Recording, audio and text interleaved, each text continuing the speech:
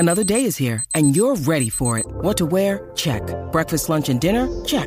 Planning for what's next and how to save for it? That's where Bank of America can help. For your financial to-dos, Bank of America has experts ready to help get you closer to your goals.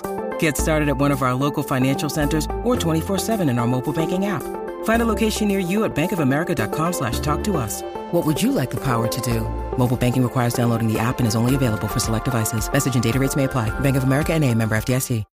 When you need mealtime inspiration, it's worth shopping Kroger, where you'll find over 30,000 mouth-watering choices that excite your inner foodie. And no matter what tasty choice you make, you'll enjoy our everyday low prices, plus extra ways to save, like digital coupons worth over $600 each week. You can also save up to $1 off per gallon at the pump with fuel points. More savings and more inspiring flavors make shopping Kroger worth it every time. Kroger, fresh for everyone. Fuel restrictions apply.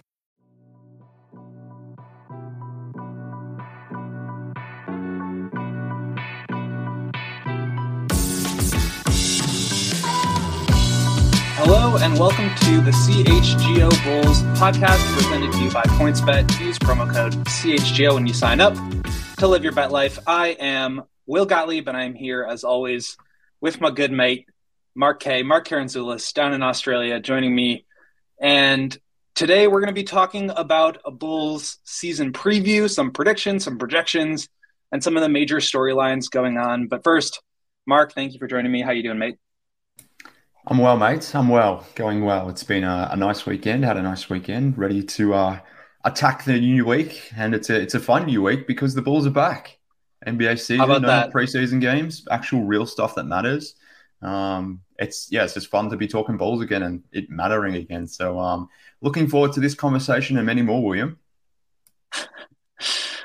We always like to joke around that the Bulls are back, but this is one of the rare occasions where you can actually say the Bulls are back and it be true because the Bulls are playing a game this week. They're playing many games this week, actually. They're first on Wednesday night against the Miami Heat in Miami. They're then going to Washington on Friday, Cleveland at home for the home opener at the United Center on Saturday. So big week to kick things off. But let's talk about some big picture storylines here, just to kind of preview the season and go over what we think is going to happen, what we think is reasonable to expect, because this is a really interesting season coming off of, as we've talked about a million times over the past however long, just a super exciting and thrilling and surprising first half of last season where the Bulls truly looked like, one of the top teams in the East, and then a truly epic meltdown of just epic proportions where they finish the season terribly, get smacked in the playoffs, and then an offseason where they don't do much. They sign Goran Dragic and Andre Drummond, who I have to say are I'm starting to see the appeal a little bit more. Obviously, I don't think they're going to be real needle movers, but I have enjoyed covering them so far. But I think really at the end of the day, it all kind of boils down to the top-end talent on this team. So let's start there. Mark, DeMar DeRozan was just a masterpiece of a season last year. Do you think he can replicate what he did last season again and take the Bulls to, whether it's a new height or just to the same height that they reached last year? Do you think he has that in him? Every part of me wants to say no, that last season was an outlier just based on how the previous 12 seasons of DeMar DeRozan's career had gone up until that point. Not to say he was a bad player previously to that. He was obviously a very good player, all-star level player. But what he did last year was like top 10, top 15 level type player stuff, something he had never really approached before.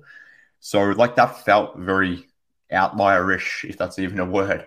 But that was my expectation coming into the season. But then watching him in preseason, the way he was just grifting his way into the easiest of 20 points in like 20 to 25 minutes a game, I started to question that, well, maybe this is just new DeMar. Like maybe for whatever reason, he's not beating Father Time in a way like that he maybe tried to express during, the off season, during the media day and all that sort of stuff. But maybe he can do or replicate what he did last season again. And if he can, then I feel a lot better about the Bulls' chances, because I was factoring in a slight regression, maybe 90 to 95% of what he replicated or did last season. If he could replicate that this season, I would have been very happy with that, given how good last season was. But if he can do basically the same thing as last season, I'm not expecting the same level of clutch scoring. I'm not expecting the same level of game winners or back-to-back game winners as we saw over the New Year. But like if he could just be that guy who can give you 26, 27 every night, 5 rebounds, 5 assists, and hopefully be average on defense whilst being, one of the better isolation scorers. Like, I don't think we can ask too much more than that. And having said that, like I didn't even expect that, but based on what I've seen in preseason, it seems like he's just continuing on. So I think he can now. I'm starting to talk myself into it. Maybe I'll regret that, but I'm kind of at that point now. So my opinion on DeMar and the season that I think he's going to have is more actually influenced by how I think the team is going to play than it is my opinion of DeMar, the player himself. I think DeMar, the player, can be relatively the same player that he was last year, just in terms of like skill level and talent. I actually really believe in his clutch play. It's something that he's always really excelled at last year. I agree with you, though, on the points about the back-to-back game winners. Like, we probably don't see that at any point this year just because nobody's ever seen that before. But I think he can be really, really good in terms of scoring the ball, creating efficient offense, and especially like late clock scenarios. But the Bulls are going to try to create easier offense around DeMar as much as they can, whether it's with, these all bench lineups where DeMar doesn't have to like just do every single thing by himself, where, they're moving guys around and trying to get easier looks, even in that starting group with, Vooch playing on the outsides and doing some more stuff and getting more paint touches and things like that. So I think DeMar's like scoring average may go down a little bit just as a result of the changed offense.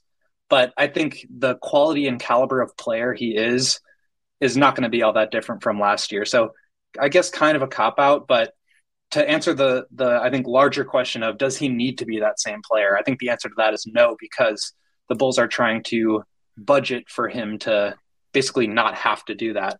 And I think that's a really smart way to do it. We'll see if they can actually get away with it, if it succeeds. But to not need to rely on him, but have the ability to bail out, an offensive possession that doesn't turn out to be a transition fast break or, an easy back cut layup or whatever it may be, to have him to bail you out with 8 seconds left on the shot clock and just get to his spot at the elbow, I think is a really great way to use DeMar, even if it ends up with him, averaging 23 or 24 instead of 27, 28. I don't disagree with the premise, but I do disagree that that's what we'll see. Look, I would be concerned if the Bulls are relying on DeMar or running such a DeMar-centric offense, but that doesn't mean, even if the offense changes its scope some and there's more randomization to it, different looks, different feels, those sorts of things, I don't think the usage percentages are going to change too drastically. Like DeMar was at 32% last season, Zach was at 29, and Vooch was at 24, 25. Like, I don't think that's going to sway too much. So, and I don't think it can really, because beyond those guys, you have, I guess, typically low usage players. Like, someone will have to step up to take that usage away from those guys. So I don't necessarily see that happening too much. To your point around, like, do they need DeMar to be at the level that he was last season? Maybe not necessarily in the regular season if they can get other guys by committee sort of chipping in here and there. But I guess depending on the context, like, I think when we get to the playoffs, they most definitely need someone, whether it's DeMar or Levine well, I'm assuming it's only going to be one of those two, not necessarily anyone else, but I think they need someone to be playing at a like top 10, top 15 level if the Bulls are going to meet their expectations. And per AK, like, the expectations this season is to do better than last, to maybe advance in the playoffs, get past the first round. So if that's going to happen, like, I don't think the Bulls can just do so by relying on their 10 guys, like we're running a 10-man rotation and hoping that sort of overcomes whoever it is they play in the first round. So in that sense, they do need someone to be at that level when it matters, but maybe less so in the regular season. So I think depending on the context, you could argue both, really. Yeah, I think that's a good distinction. Certainly when you get to the playoffs, things bog down a little bit. But you also saw what happened in the playoffs when, that happened. We had a game where DeMar literally went at Giannis and just scored like 10 straight buckets in his face in Milwaukee in game 2. But then you also saw possessions where Wesley Matthews and Drew Holiday and Javon Carter and, Giannis and Brook Lopez were all just collapsed on him at the elbow and he couldn't do anything. And so he was spraying it out to shooters who were like 4 of 206 from the arc in the series. So I agree with you in the sense that like they need DeMar to be that good in the moments where they need him to be that good, which sounds kind of silly and obvious, but like I think ideally, and maybe again, this isn't necessarily what's going to happen, but in an ideal world, they won't need to rely on that possession to possession quite as much.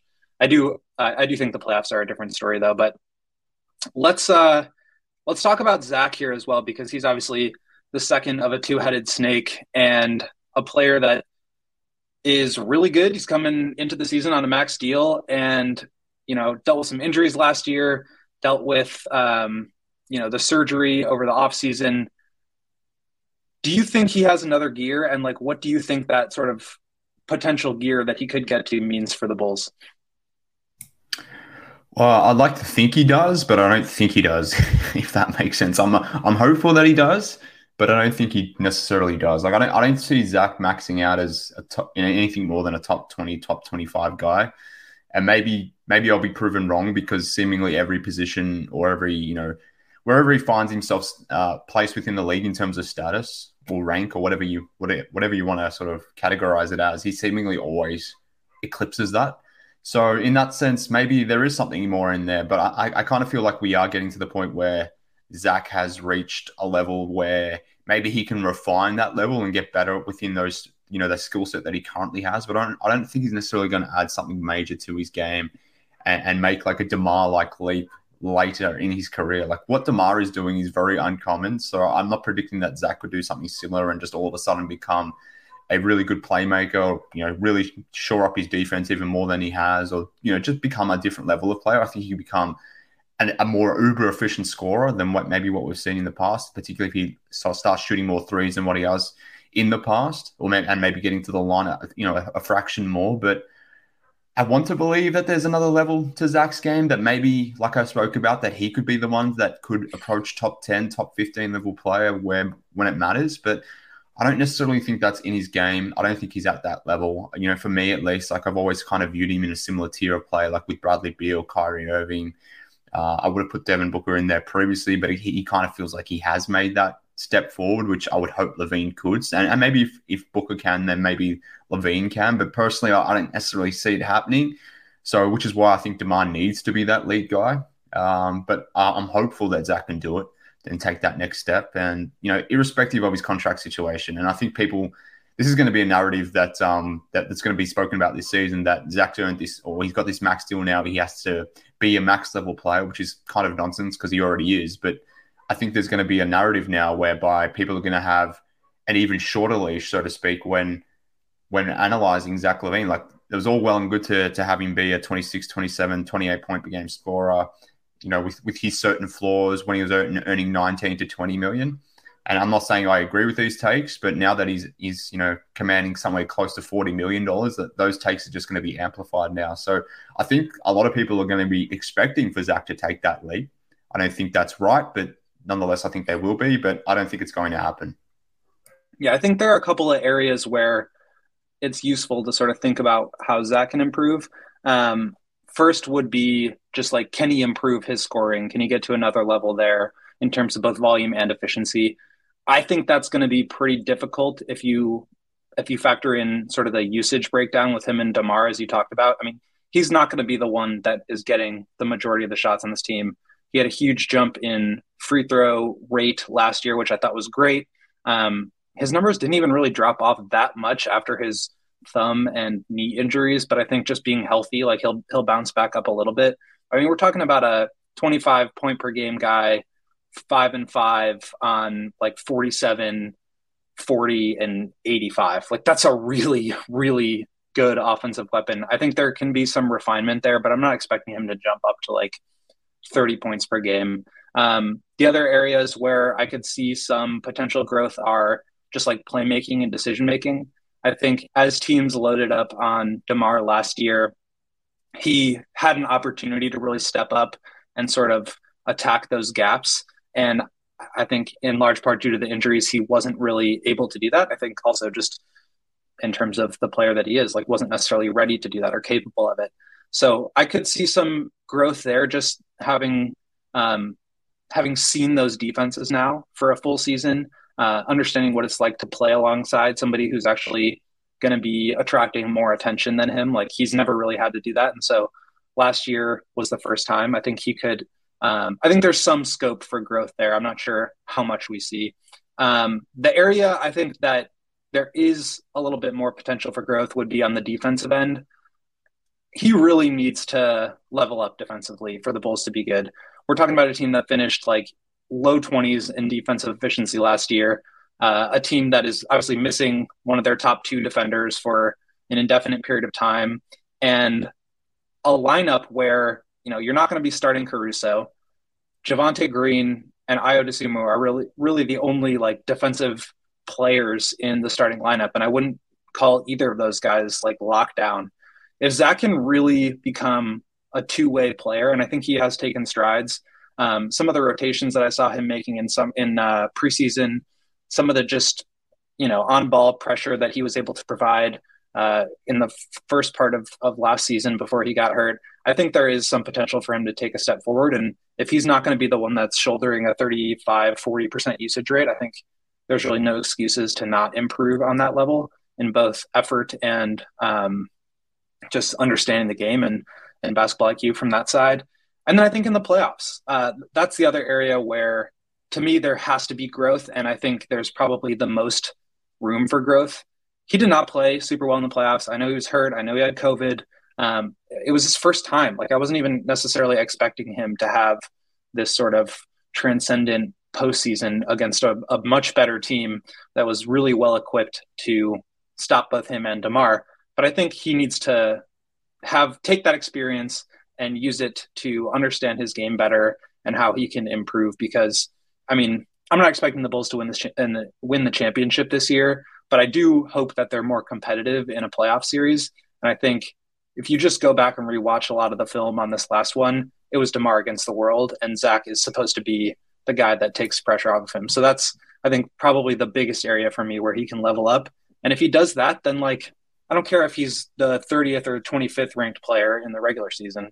You know, if he can be a real dominant offensive player in the playoffs, like that would be fantastic. Yeah, but I think that goes hand in hand. Like if he can be a dominant offensive player in the playoffs, then I think that ultimately boosts, you know, his status within the league. So I guess we're sort of agreeing in some respects, but maybe coming at it at a different angle. Because I am just a firm believer that you need, typically speaking, more generally, it's not always something you need, but I think most championship level teams or teams that are real contenders, at least maybe those that don't even have or don't end up winning championships, like you need one of those guys, a Jimmy Butler type, shall we say, Matthew Peck and Dave, if you are listening. I think that's the kind of player the Bulls would need. But nonetheless, we'll see. DeMar was close to replicating Jimmy-like stuff last season. Maybe Zach can get there as well. But I do think that is kind of important. But nonetheless, let's move on. You did make we're previewing in this section, William, but I did hear you say a prediction that you didn't think the Bulls were going to win the championship. Are you just sort of jumping ahead there? Like I did have a rundown sheet, but you're already jumping to the predictions. Yeah, I wanted to tease the audience a little bit, so they have to stick around for the full hour. Lonzo Ball is somebody that we've obviously talked a lot about. That, you know, we're waiting here. Yeah, exactly. Haven't seen him since January 14th. It's October 17th when you guys are hearing this. You know, he's obviously a really great player and an important piece of this team. We've had many conversation about him just going into the season and having seen what the Bulls are like in preseason and understanding, you know, what Lonzo brought to this team in terms of defense, transition, shooting. How much do you have like a revised opinion about how much he means to this group and how much they're going to miss him, and potentially, like, you know, how much he changes sort of the upside of this team? Well, I think my take was all offseason that they weren't actually going to miss him that much. And I don't want to use a sample size of 4 games within preseason to really toot my own horn here, so to speak. But I liked what I saw from the Bulls to the point where I think they can overcome the absence of Lonzo. Like, would I rather have Lonzo with Caruso and Ayo? Obviously, I'm not a douchebag, but am I confident that Ayo and Caruso and even Dalen Terry potentially, Goran Dragic, even Kobe had a strong preseason or a decent preseason?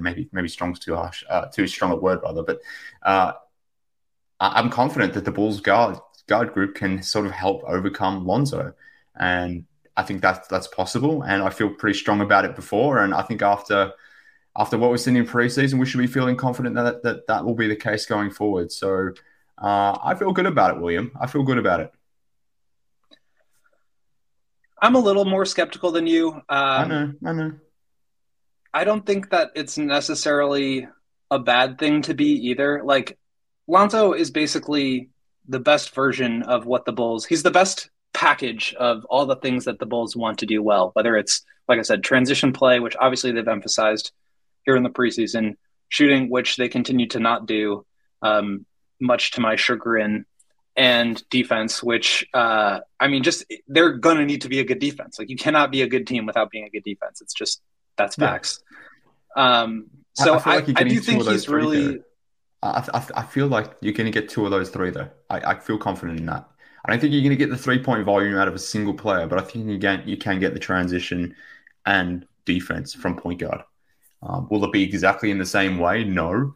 But I think it can be replicated, and I feel confident about it. So, and to your point, like, okay, you lose Lonzo's 3-point volume, but I mean, they were 29th when Lonzo was playing anyway. When in 3-point attempt rate, they were 30th without him. So it's not like we're falling down from top 10 to bottom 5 or something. So I just feel like it's been overstated by nerds like you. That's all.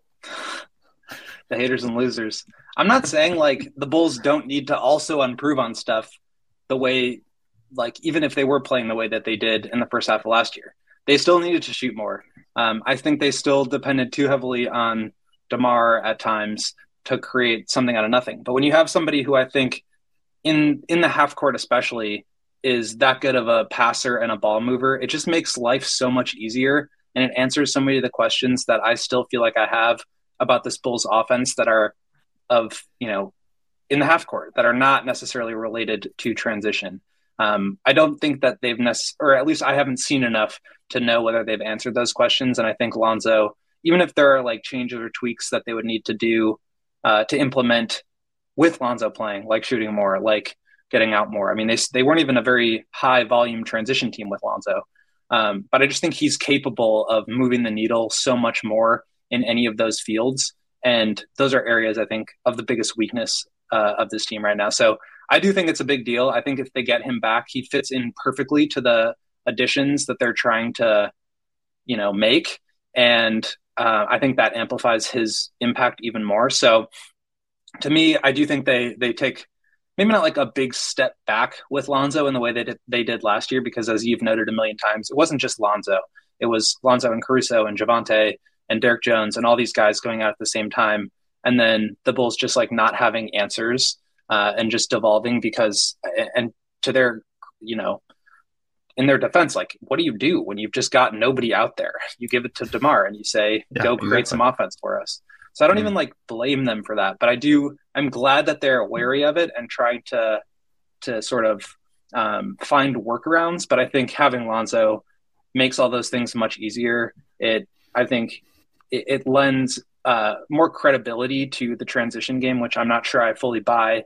I think it helps more in the half court. Obviously the shooting would need to go up, but I do think, he's a very significant value add to this team. And I certainly think they're going to miss him regardless of whether it reflects in their record or their transition numbers or anything like that, just because of how much he would add if he was there.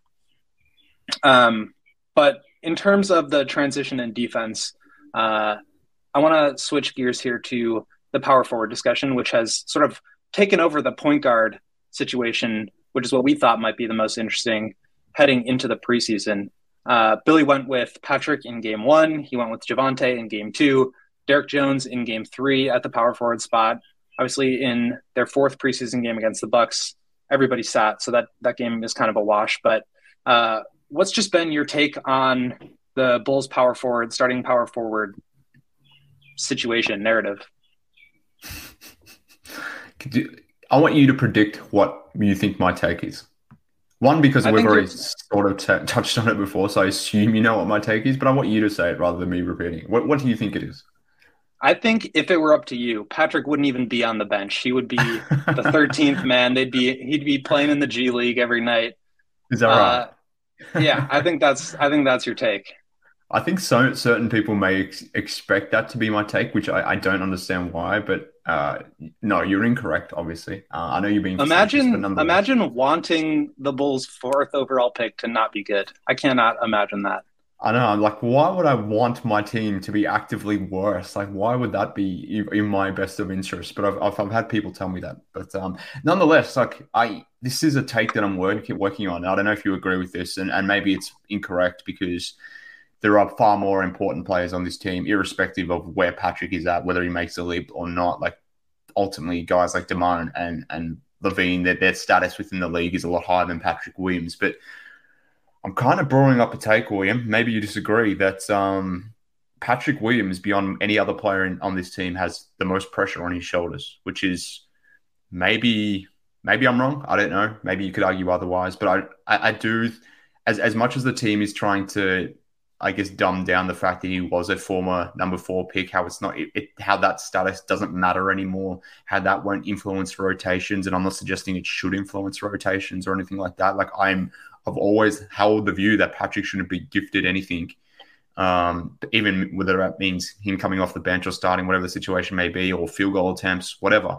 I don't believe in that sort of entitlement stuff. Like you got to earn it, and I'm glad Billy has taken that perspective. But at the same time, like we just can't scoot around the fact that the franchise has invested so much in this dude, if nothing more than just expectations and the way they've structured this roster. Like we talked about the point guard position before. Like I would feel very differently about losing Lonzo Ball and Lonzo being out for maybe half a season, let's say, if we didn't have Ayo and Caruso. I would most definitely be joining you in saying that the absence of Lonzo Ball is hugely problematic. Whereas like power forward, the way the roster has been shaped is this is your position, Pat. Like there's not really other capable guys, or at least we didn't assume there to be other capable guys who should be challenging you to take that spot off you. But seemingly that's going to be the case. And credit to Javonte because he's made it a worthy conversation. Like I'm not suggesting that Javonte is just some random scrub who's inserted himself into the starting lineup conversations just because Pat has been so bad. Like that's not the case. Like Pat hasn't been good, but at the same time, Javonte has been great, which is why it is a conversation. But yeah, I just do think there's no getting around the fact that this team has invested a lot in Pat. They were expecting a lot of Pat this season. And this is the whole thing where everyone's been talking about, like he would be the bridging type player, whether it was the bridging aspect into the next generation of Bulls teams, but also sort of getting this team up in terms of scope, in terms of what our AK was kind of hopeful of this team, in terms of getting to that next level in the playoffs. Yes, you need to rely on DeMar, Levine, Vooch, and those guys, but ultimately you need your other players around you to grow. And given that the roster remains unchanged, that internal development is huge. And I mean, that was going to come from Ayo, but the guy that we expected it to come from most was the guy he picked number 4. So Pat has a lot of pressure on his shoulders. I don't feel like I'm putting extra pressure on his shoulders, despite maybe other people suggesting that I am. But I'm just reading this as per what the franchise is doing and what they're expecting of him. And I think the fact that the way they've engineered the roster and the fact that he is a former number 4 pick, like that shit matters, irrespective of what Billy or anyone else says. So, yeah, I feel problematic about entering this regular season, and he's my biggest concern. I think he's got the biggest pressure on his shoulder, but maybe I'm wrong. Maybe I'm just a hater who thinks he should be in the G League and not even on the roster. Well, I mean, if you think about who's the one saying that, like, the fact that he's the number 4th overall pick doesn't matter, it's the coach. The coach doesn't have that kind of investment in picking a player at that spot. So, yeah, I'm sure for Billy, it isn't that big of a deal. But for AK and for Eversley and for, like, the organization as a whole and for the fan base, yeah, that really matters. And so to me, I am very concerned about Patrick spending, like, I don't want to sound like I'm, pretentious or hanging around with Patrick all the time, but like just having been around him and like watching him at games and like talking to him at practice and stuff, like I do believe in him as a person and as somebody who's going to like work hard to develop. I think the things that he struggles with are hopefully fixable.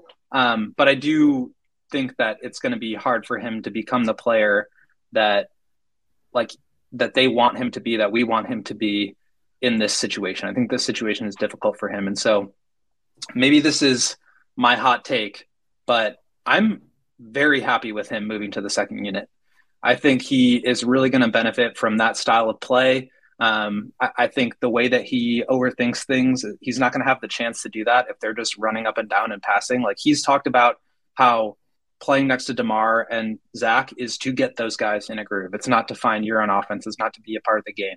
When on the right side of the floor, you come down and they're running a pick and roll and Pat's just in the left corner. And the first time he touches the ball is with like 8 seconds left on the shot clock. And he's not a confident shooter and he's got to throw up a three. And like, he knows that's the thing he's going to have to do next time. I just think that's a really tough position for him to be in. I'm not saying the Bulls need to give him opportunities to run pick and rolls as I, thought a couple months ago. I'm not saying that I expect them to do that or that they should or that they will. But I just think that the opportunity he'll have in that second unit playing alongside a faster paced group with, I think, a point guard who can actually like teach him how to play basketball is going to go a long way for him in a style of play that isn't going to just pigeonhole him into the corner. So maybe that's my hot take of just, I think this is going to be really good for Patrick. And I think it's going to be good for the Bulls too. They're going to get a better fit at power forward in the starting group. They're going to be able to develop Patrick a little bit more slowly, but a little bit like lower leverage too, where he doesn't have to like be that guy as the third or fourth option in the starting group. I'm actually pretty excited for him, and I'm excited that hopefully this pressure is going to be alleviated. So I don't know if I'm crazy or if I'm just, blind with optimism on him. And I'm not even saying I think he's going to like turn into a great player as a result, but I do think this could be good for him. Yeah. I mean, I don't fundamentally disagree. Like if Pat's more effective in the second unit, then okay, cool. That's very good for the short term. But if we're at the point of the season, and maybe this is my hottest take, I thought my Lonzo takes were my hottest takes, but maybe my hottest take is actually the fact that if Patrick Bill Simmons out here, if Patrick Williams is better served, that's an insult actually. Never say that again to me. But if Patrick Williams is better served as a bench guy in the second unit, and if Patrick Williams, for whatever reason, isn't in the frame to close games towards the end of the season, like I'm not going to get too carried away with it now because we've literally the season hasn't started yet. There's plenty of time for Pat to make this right. But if by the end of the season, Pat isn't in closing lineups, if he hasn't felt comfortable enough to be in those lineups or effective enough to be in those lineups, and Billy is more frequently going to Io, Caruso, Javonte, like two of those three guys to support Vooch, DeMar, and Levine, and Pat doesn't necessarily enter that conversation, to me, that's an unmitigated disaster. So that's my hottest take. If we're entering the playoffs, assuming the Bulls are making the playoffs, and we'll come to the prediction soon, but if Pat isn't even in the frame for closing lineups, then I'm sorry. Despite your best way to frame this as a positive, I think that would be an absolute disaster, William.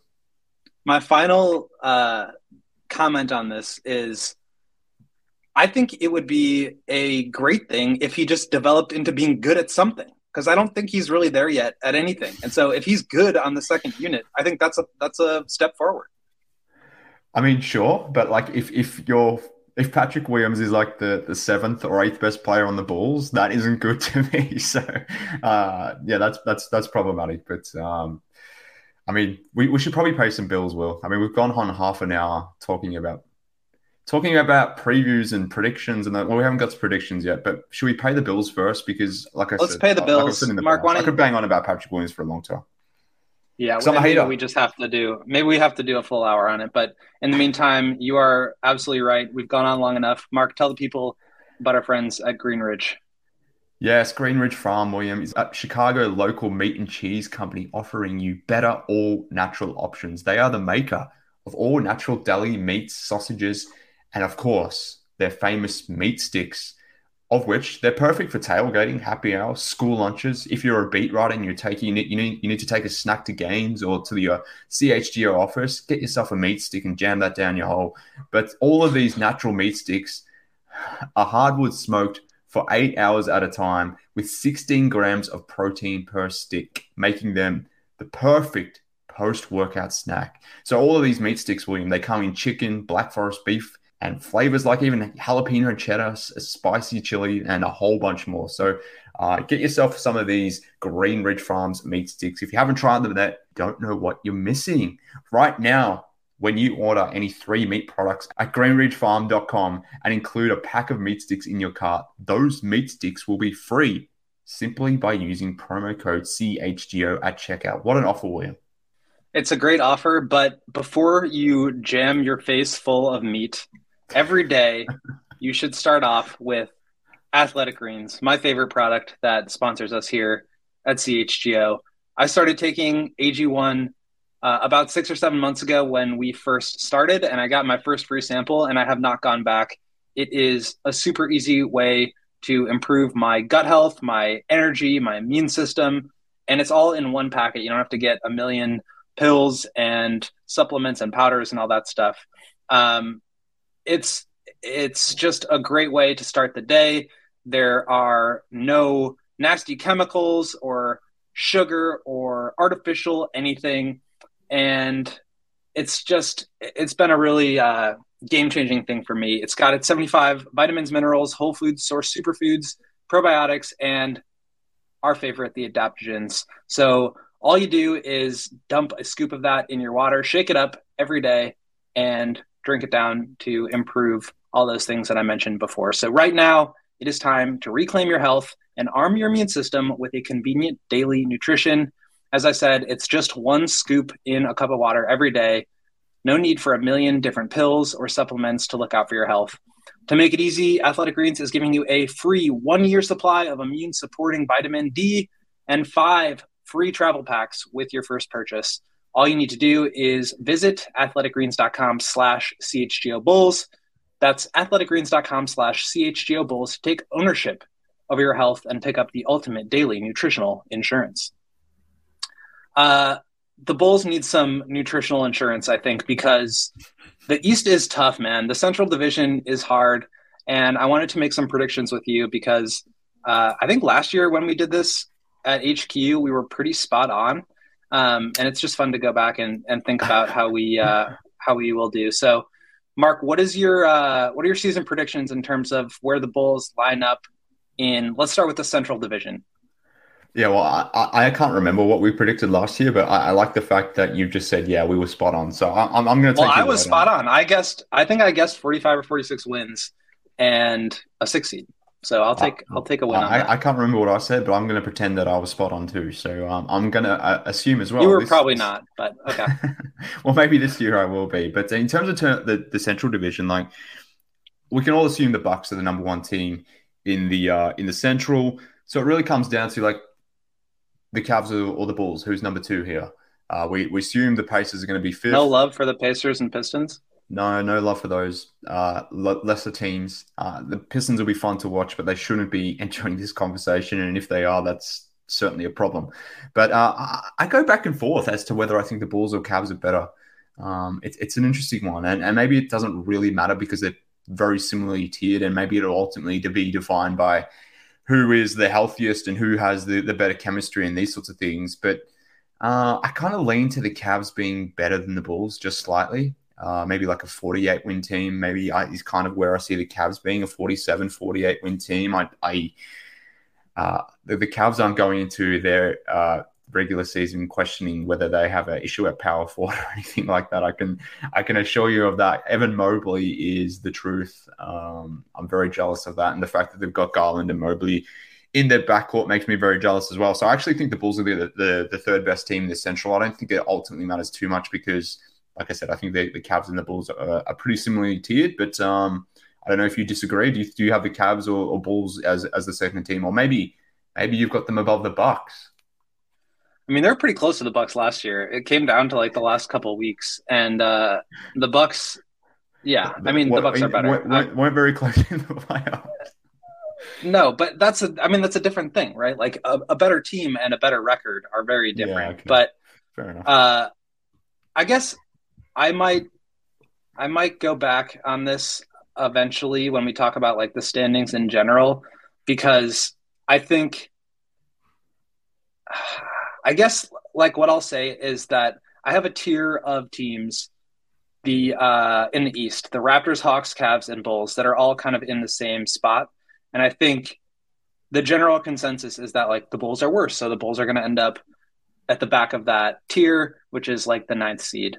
And so I'm kind of working around the actual question here and just saying that I think one of those four teams, the Raptors, Cavs, or Hawks, will be worse than the Bulls. I just think everybody in like the national media, everybody in just like Twitter and NBA fans, like everybody's assuming that all those teams on paper that are like on paper better than the Bulls are going to finish ahead of the Bulls. I don't think it's going to work out that way. I would say one or two of them are worse than the Bulls. I'm not sure if it's going to be the Cavs, and that's why I'm not really necessarily willing to put the Bulls third in the division. But gun to my head, I guess I'll say Bulls third in the division.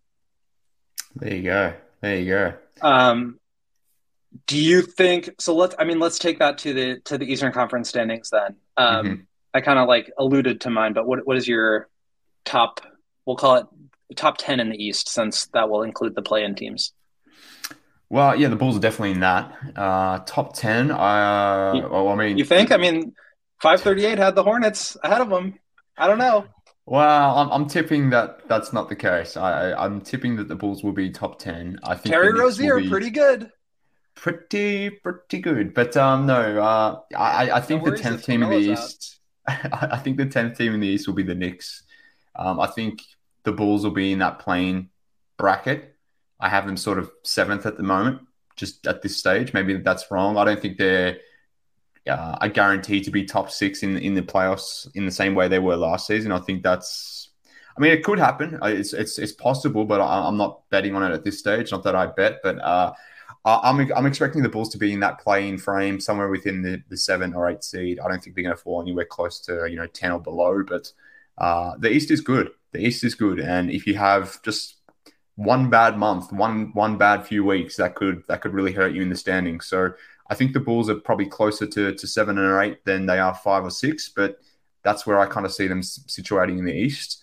I think they can make the playoffs, but I don't think they're necessarily going to start in the playoff position when the play-in sort of starts.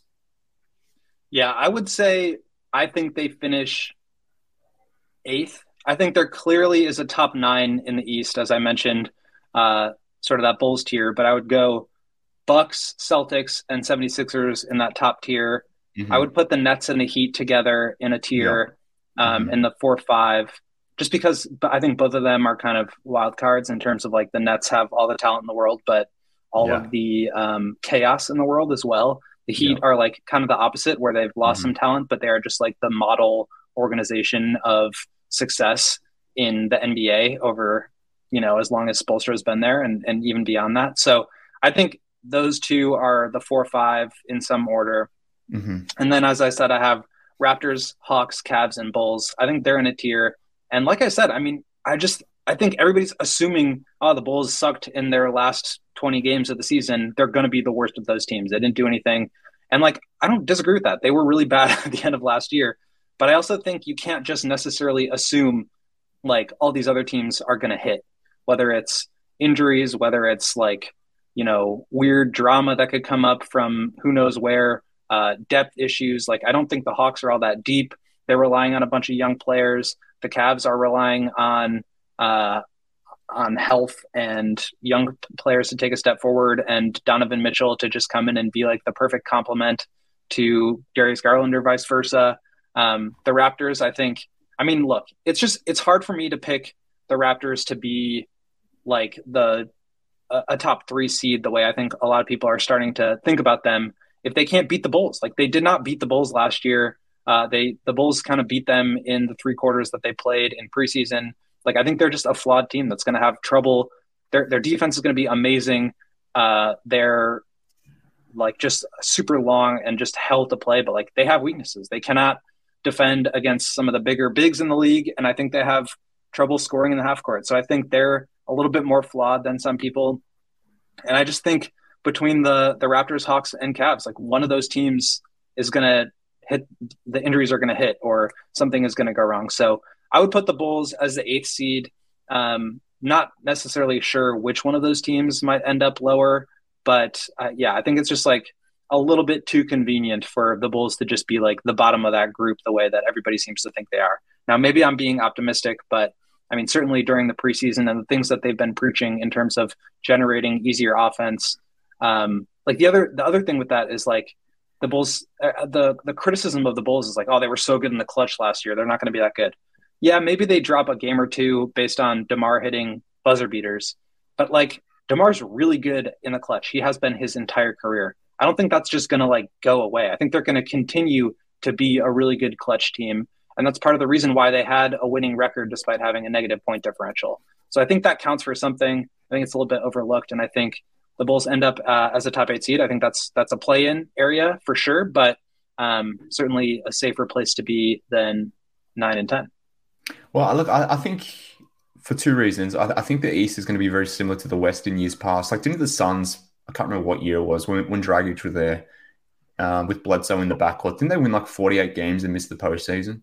So I think there's a chance that the top 8 or 9 teams in the East all have, 44, 45 wins, something like that. Maybe some are, maybe the Raptors aren't as competitive against the Bulls, but then maybe the Raptors are better at, or, have a more favorable matchup against someone like the Hawks or whatever the situation may be, because ultimately it will come down to matchups. But there's so many good teams in the East, but there's also going to be a lot of teams maybe competing for that tank race for Wembanyama and Scoot. So maybe a lot of these teams will sort of start beating up on the cellar dwellers in the Eastern Conference, whereby like teams like the Hornets will enter into that tank race. So I think it's probably likely that there's going to be 8, 9 teams that have 40-something wins, and ultimately it's just going to come down to like where you're sitting in the play-in. Like, there's going to be 3 or 4 really good teams in the play-in situation in the East, and you can make a case that any of those teams in the play-in could end up 7th or 8th. Like, that's the appeal of the play-in. So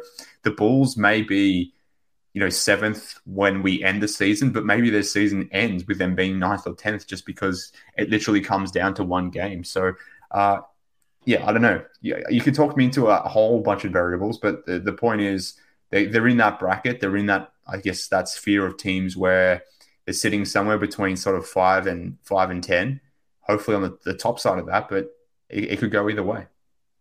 Yeah, I think the difference for me there is I think they probably max out at 6, like as the top of this group. I don't really see them like elevating out of this group.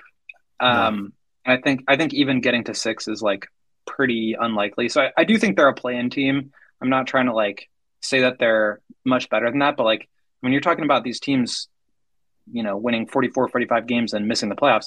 Last year it was Brooklyn was the 7th seed with 44 wins, Atlanta 8th seed 43, Cleveland 9th seed with 44, and Hornets 10th seed with 43. Like, the East is just really strong 1 through 10. And I don't necessarily think we're going to have any 60 or 58 win teams. No.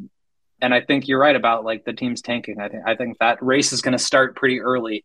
And so whether it's, teams in the West that are doing that or teams in the East, I think there will be winnable games, especially down the stretch. And the Bulls are not going to be in that group. They're not going to be the ones that are tanking for the bottom because they don't have their pick unless it falls in the top 4, which I think we can all agree is incredibly unlikely. So yeah, I feel actually pretty good about that. Do you want to put a win-loss record on it? I'm going to say 44 and 38. Is that up to 82? 48 wins. No. I'm assuming 44 plus 38 equals 82. My maths isn't great, but if that equals 82, then that's what I'm going with. 44 wins. My range of outcomes is basically 42 to 46 wins, so I'm just splitting the difference. 44 wins essentially. Yeah, I had 42 written here, but I think if I'm calling them an 8th seed, I think that might not work out. So I'm going to bump them up to 43 as the 8th seed. I just can't see them getting... That one game difference makes a lot. Yeah, I think, well, I mean, you look at the play-in from last year, I mean, it's like 43 or 44 wins. So I don't think a 42 win team necessarily gets into the play-in. Maybe they do just based on how everything shakes out. But I think 43 and 41 I'll call it the 8th seed, and that would be a chance to a win and you're in for the playoffs. And then if they lost, Well, I was they just saying would that I was bad play a at maths, second but playing game. I am not great at maths, but I definitely know 43 and 41 doesn't equal Is that what I 82. said? 43 and 39. 43 and Yeah, 39. yeah, yeah, Uh, yeah. Okay, that makes yeah, more I sense. can't add a win and a loss and come up with 82 games. Yeah, that doesn't make sense. No. Um, I don't feel great about it, to be quite honest with you, but I'll put it there and just call it a day. Fair enough. Um, Before we move on here, because we've been rambling, I think we're on about 50 minutes here. I want to stop and tell the people about our friends at Pins and Aces. Pins and Aces is the official golf partner for CHGO. We love Pins and Aces and their gear and get tons of compliments every time we are on the course. They are a family-owned golf and apparel business that makes amazing polos, hats, golf bags, and the greatest of all time invention, the beer sleeve. You can put 7 beers inside a sleeve that fits into your golf bag. It is magnificent, and it is the one way that I'll get Matt Pack to join me on the golf course. So check out pinsandaces.com and use promo code CHGO to receive 15% off your first order and get free shipping. That's pinsandaces.com, and you know it, promo code CHGO. Mark, there are a couple of sort of housekeeping notes that I think apply to the Bulls as we get into the season here. And it's really all in the name of extensions. Vooch is eligible for an extension. I believe that the date for that is July 30th, or is it maybe June 30th? June 30th, for yeah. June 30th of Mhm. 2023. Mhm. Kobe White is up for an extension that I believe the deadline is tomorrow at 6 p.m. Central Time or Eastern Time. So you may have an answer to that one by the time you're listening to this. But the Bulls also have Ayo Dosunmu, who's going to be a restricted free agent. They have Javonte Green, who's going to be an unrestricted free agent. A lot of extension eligible rotation guys on this team, and I wonder what's going to happen with them. What are your thoughts? Yeah, it's an interesting one. Like pretty much the entire bench is up for some The sort of bench free mob. agency status. Andre Drummond and Derek Jones Jr. They have play options, so they're not necessarily. I can't imagine them factoring into this conversation. But you hit on the big ones. Like Kobe is probably the most pressing one, given that the timeline for former first round picks, that's 6 p.m. The 17th of October, Monday. Eastern Standard Times in the US. So it's now time to understand what's happening with Kobe. Like there's been, I think, 7 or 8 guys in his draft class who have received contracts, the most recent of which being Brandon Clark, who received a 4-year, $52 million deal from the Grizzlies, which is an absolute steal for them. Do I foresee Kobe getting one, William? I don't. I don't. We haven't heard much noise about it at all. Seemingly last season there was some reports that Kobe was potentially on the trade block. Obviously, that didn't happen at the deadline, didn't happen in the offseason. I doubt it happens now, given that Lonzo is hurt. Maybe if Lonzo comes back, Dalen Terry showing some things in the first few months of the regular season, then maybe the front office is more willing to trade Kobe at that point in time at the deadline, or maybe they do something similar like they do with Lowry in a sign and trade situation next offseason. But for the moment, I'm not predicting anything for Kobe to get done because I just don't even know what number makes sense for Kobe. Like I have no idea what is a good number for Kobe, and maybe that's because he's just been so up and down, so inconsistent, and maybe from Kobe's point of view as well, like he doesn't want to necessarily sign an extension right now because maybe he feels like he can play himself into a bigger number, maybe in the same way that Javonte Green has. So I don't know what's going to happen with Kobe in terms of the long-term piece, but I'll be shocked if he gets extended before the deadline here. Yeah, I agree with you. I don't think there's really any chance of that happening. First of all, we haven't heard anything about the Bulls talking with him, talking with his agent. And I think what you said really hits a nail on the head in terms of he's not going to want to extend right now because whatever the Bulls would be willing to give him is going to be less than what he thinks he's worth or will want to play for. So I think it's going to turn into a Lauri Markkanen situation, whether the Bulls just outright match or they do a sign and trade, but like they're going to let Kobe test the market and see what the other teams think of Kobe in terms of his value.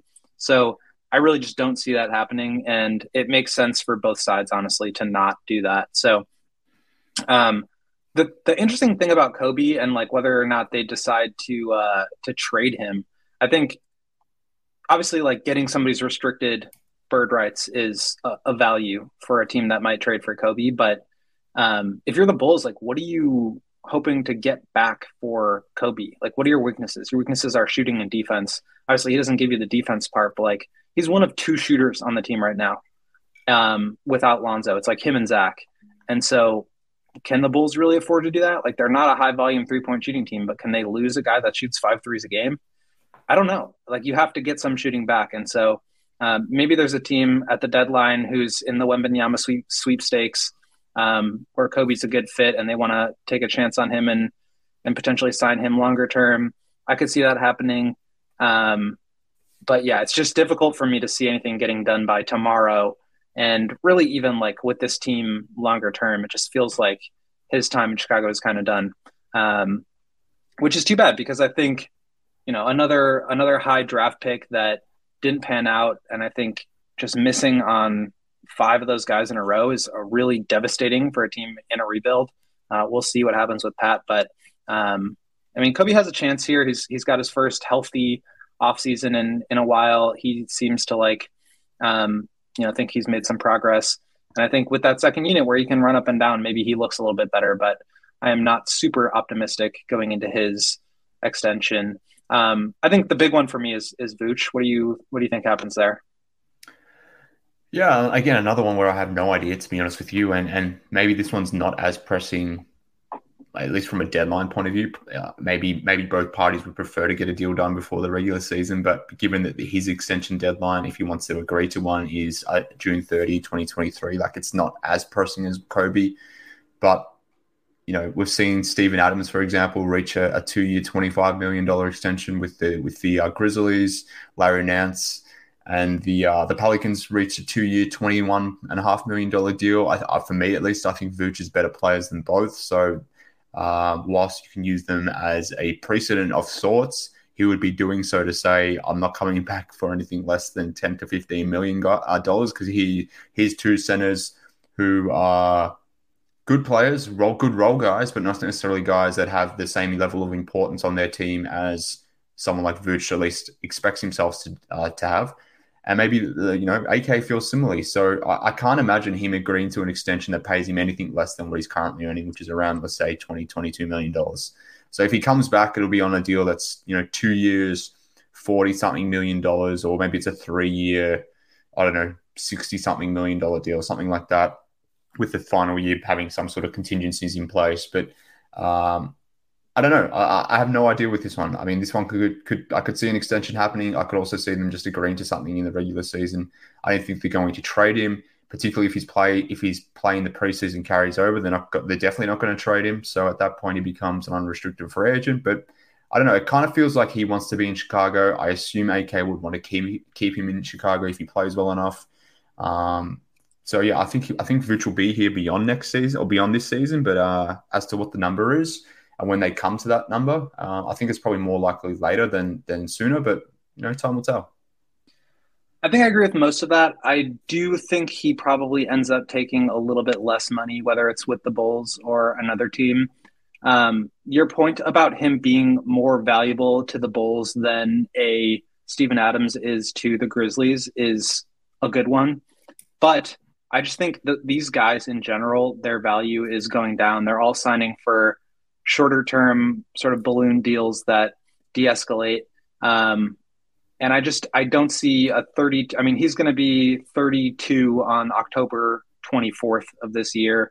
I don't see how any team would give him like $20+ million a year. And I think if you look at it from the Bulls perspective, like, yes, you want to protect the asset that you traded for.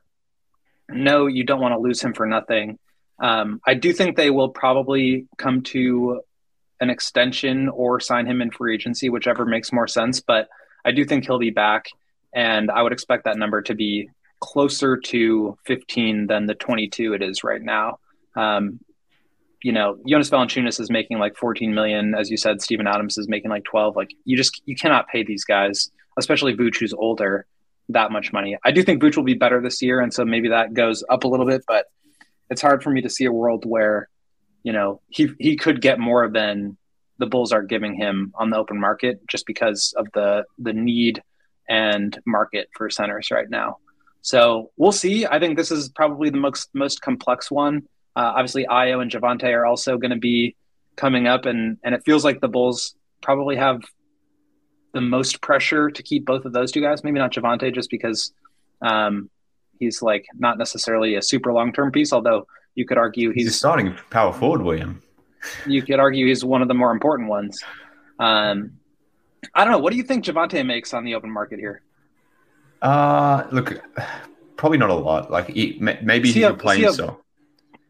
Well, I think he could play himself off the vet min, but like I could imagine him like getting to a point where he could sign like a 2-year $10 million deal, or like a 3-year $16 million or something like that. Like I think he's good enough to play himself out of that categorization that this guy, you can just get him on a vet min for 1 year. I think he's better than that, and he will play himself out of that space. But I don't think he's going to be someone that teams are going to be throwing mid-level money or anything like that at. Yeah, so, I don't think he's a mid-level guy.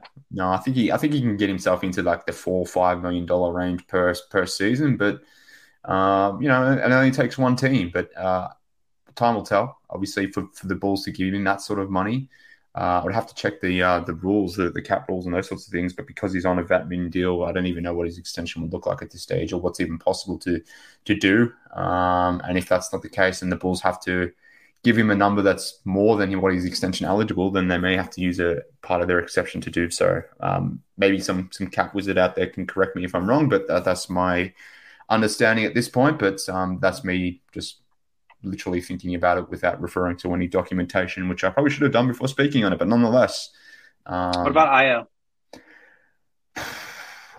Well, there are definitely cap permutations around what you can and can't do with Ayo in terms of what teams can offer, what the Bulls can offer, and those sorts of things. So I have no idea. I think they definitely want to keep him. I think if a decision came between him and Kobe, that they're obviously picking Ayo in that particular instance.